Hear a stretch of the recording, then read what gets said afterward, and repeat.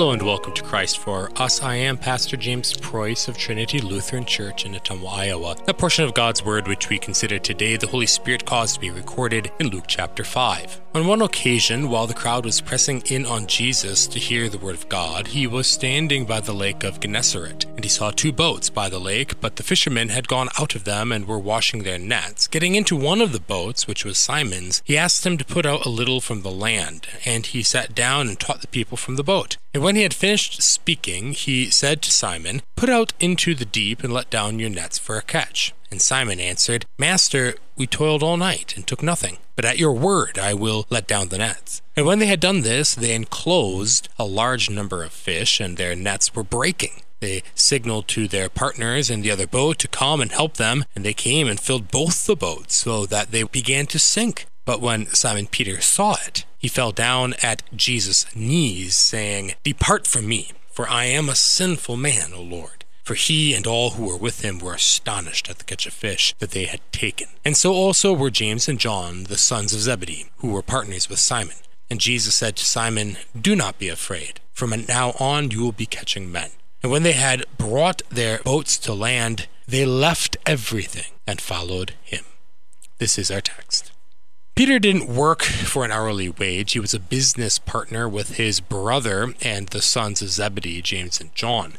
They caught fish and sold what they caught. If they didn't catch anything, they didn't have anything to sell. It didn't matter if they put in long hours of labor, they didn't get paid anything. If you've ever run a business, you can imagine how these men felt, cleaning their nets with sore back and limbs with nothing to show for their labors. Perhaps fatigue is the only thing keeping them from being overwhelmed with stress over their lack of money to provide for their families. Then Jesus arrives with a great crowd of people who have left behind their worries for a moment to listen to Jesus teach.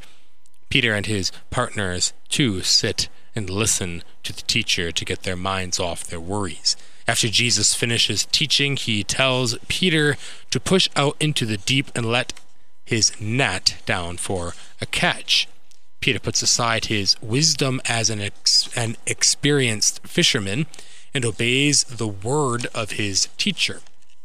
And to the amazement of everyone, he caught such a great catch of fish that James and John had to rush over with their boat to haul in the catch.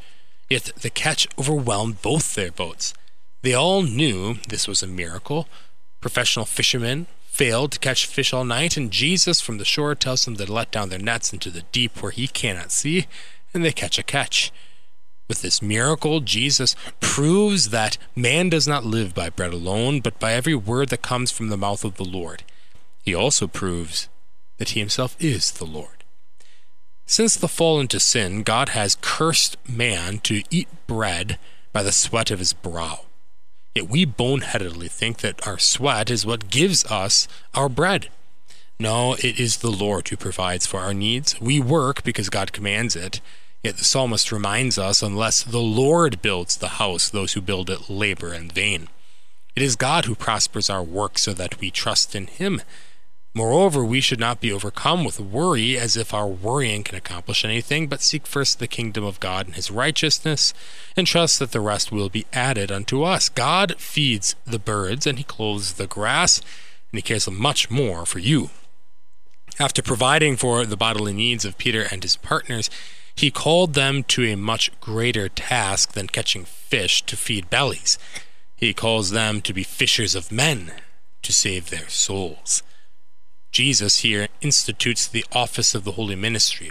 Our Lutheran confessions define this ministry in the Augsburg Confession, Article 5, so that we may obtain this faith. The ministry of teaching the gospel and administering the sacraments was instituted.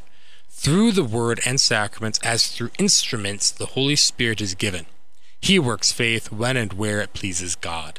And those who hear the good news that God justifies those who believe that they are received into grace for Christ's sake. This happens not through our own merits, but for Christ's sake. Christ Jesus suffered and died for the sins of the whole world, so that whoever believes in him may not go to hell, but have eternal life. But how can they believe on him of whom they have never heard? St. Paul asks. And how are they to hear unless someone preaches to them? And how can they preach unless they are sent? So Christ solved this problem by calling and sending men to proclaim this gospel so that sinners may be saved through faith. The erstwhile fishermen caught their fish with nets. How would they catch men? With the word of God. When the fish were enclosed in the nets, they pushed against each other. When Jesus preached the gospel, the crowd pushed against each other and then against Jesus, so that he had to take refuge in Peter's boat a little offshore. As the net captures the school of fish, so Jesus' word captures the hearts of men. And it is that same word which he gives to his ministers today to preach. Whoever hears you hears me, Jesus told them. And so in this way, Jesus gives his disciples the net used to catch souls, Christ's word, and ministers today employ the same net. The text says that when they threw down the net, they enclosed a large number of fish. The word for enclosed here is the same word used for imprisoned in Galatians 3:22, where St. Paul writes, "But the scripture imprisoned everything under sin, so that the promise of faith in Jesus Christ might be given to all who believe." As their net imprisoned all the fish, so God's word imprisons all people under sin. Through the preaching of the law, sinners are captured and accused of sin before God. This preaching of the law can take place in many ways. It can simply be teaching one of the 10 Commandments, which tell us how to live before God. Scripture imprisons you when it exposes how you should think, act, and speak compared to how you actually think, act, and speak. Sometimes Scripture uses a Bible story where you see the righteousness of the 3 men in the fiery furnace who would rather be burned alive than serve any other god, and you see that you have not been so courageous. Or how Joseph refused the advances of Potiphar's wife and suffered prison rather than be sexually immoral.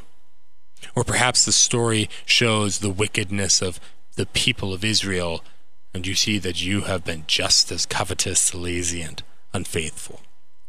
The law did its work on Peter by showing Jesus' immense power to provide for him. Peter's conscience was stricken because he did not trust in the Lord to provide for him, yet here Jesus shows his power and willingness to do so. Though the law works like a net to imprison sinners, it does not yet catch men for the kingdom. The gospel must do its work. When Peter's conscience was stricken, he wanted the Lord to depart from him. It was only when Jesus told him not to be afraid and thereby forgave his sins that Peter willingly walked and followed Jesus.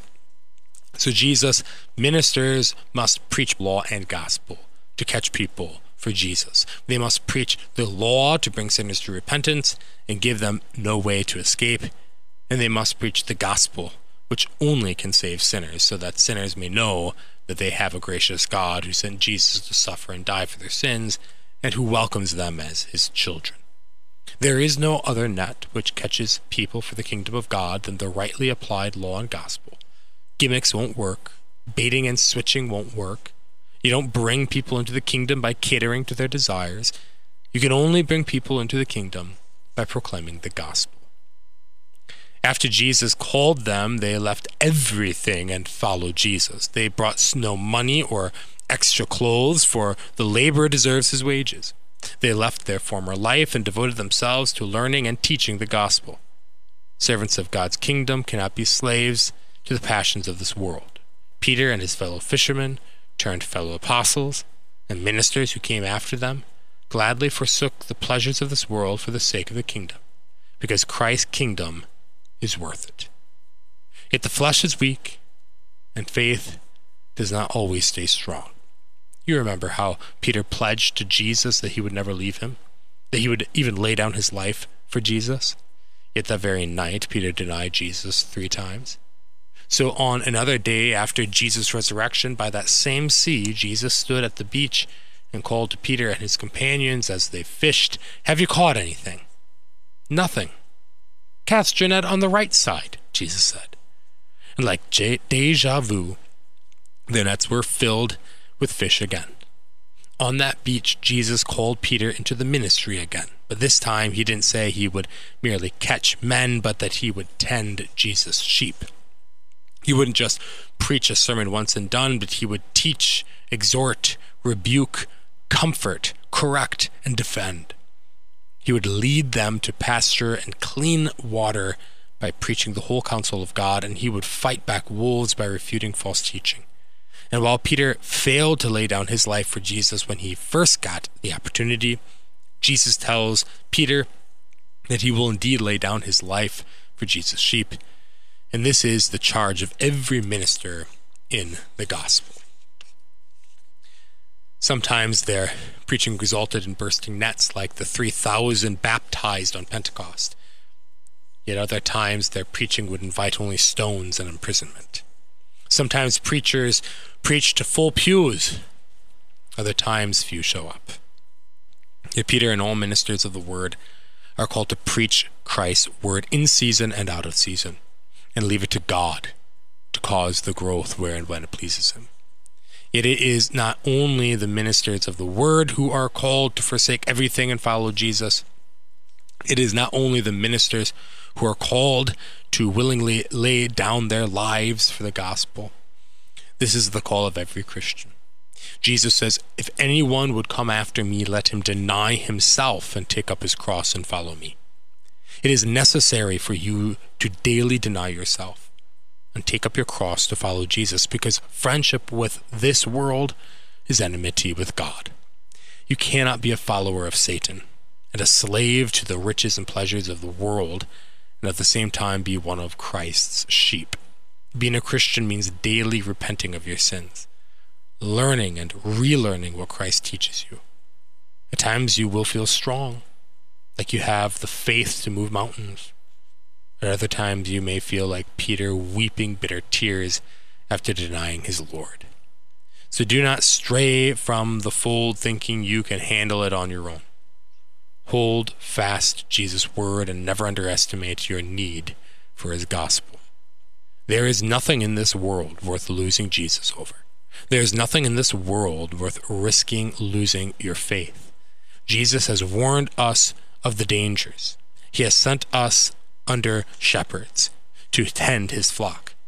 Yet we must continue to hear and follow his voice.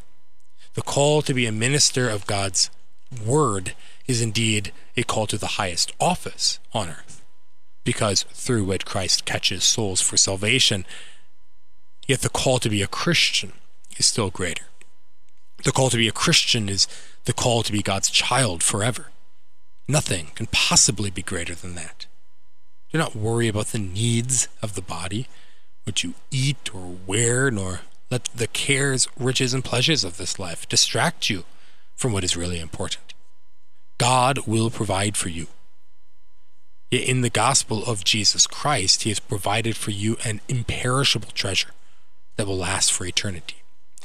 St. Paul, when reflecting on his own ministry, writes to Pastor Timothy in 2 Timothy 4, I have fought the good fight, I have finished the race, I have kept the faith. Henceforth there is laid up for me the crown of righteousness, with which the Lord, the righteous judge, will award me on that day, and not only to me, but also to all who have loved his appearing. There is a crown of righteousness laid up in heaven for you. So, keep the faith. Follow Jesus. Fight the good fight. And let not the cares of this world distract you from this priceless treasure. Amen. We thank you for joining us today. Trinity Lutheran Church invites you to join us for one of our services. We worship on Saturday nights at 6 and Sunday mornings at 9 with Bible study afterward. We're located on Shaw Avenue in Ottumwa. We're the church on the hill next to Wildwood Park. You can also learn more at our website, trinitylutheranottumwa.com. I also encourage you to go to christforus.org, christforus.org. You can listen and read these sermons and other papers. You can also follow us on podcast format, and all the information's on there with Spotify or any of the others. Please tune in again next week for another broadcast of Christ for Us.